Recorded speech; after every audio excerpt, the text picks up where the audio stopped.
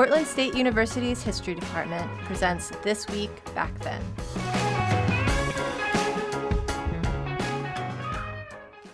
Hi, I'm Will Schneider, and today we're rewinding back to Arbor Day, 1976. Arbor Day, the annual tree planting celebration, usually keeps our eyes fixed firmly upon the earth. Where else do trees come from, after all? But on April 30th, 1976, as part of Arbor Day and in observance of America's bicentennial, an unusual tree was planted at the state capitol in Salem, Oregon. This Douglas fir has the rare distinction of being a moon tree, which means, as a seed, it was brought aboard Apollo 14's 1971 mission to the moon. 5, 4, 3, 2, 1, 0. Liftoff. We have liftoff with Apollo 14. The moon tree experiment was overseen by astronaut Stuart Roosa, who was also a former smoke jumper for the National Forest Service.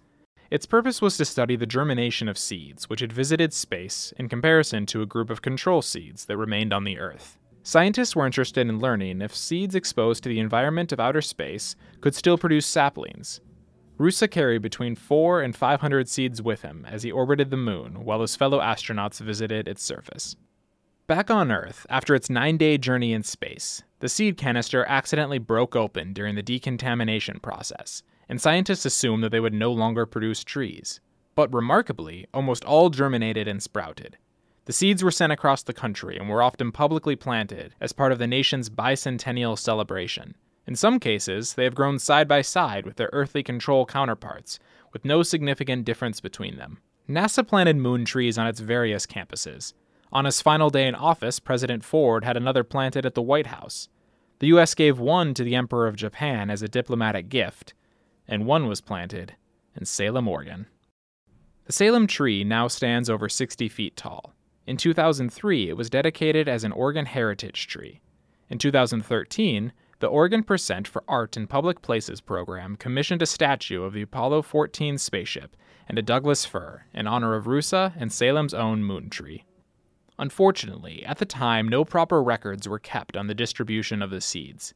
NASA admits that the list of moon tree locations is incomplete and welcomes information from the public on the location of additional trees.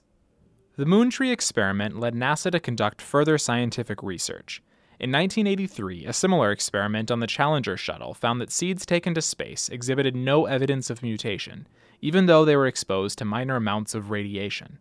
Furthermore, the seeds germinated just as successfully as their earthly counterparts.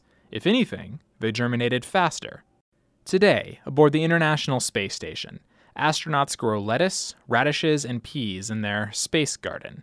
Scientists hope that these continued experiments will aid future astronauts, allowing them to extend their voyages and perhaps one day enable space colonization. Who knows? Perhaps in the future we'll celebrate Arbor Day by planting trees all over the solar system. For more on this topic and others, please visit pdx.edu/history.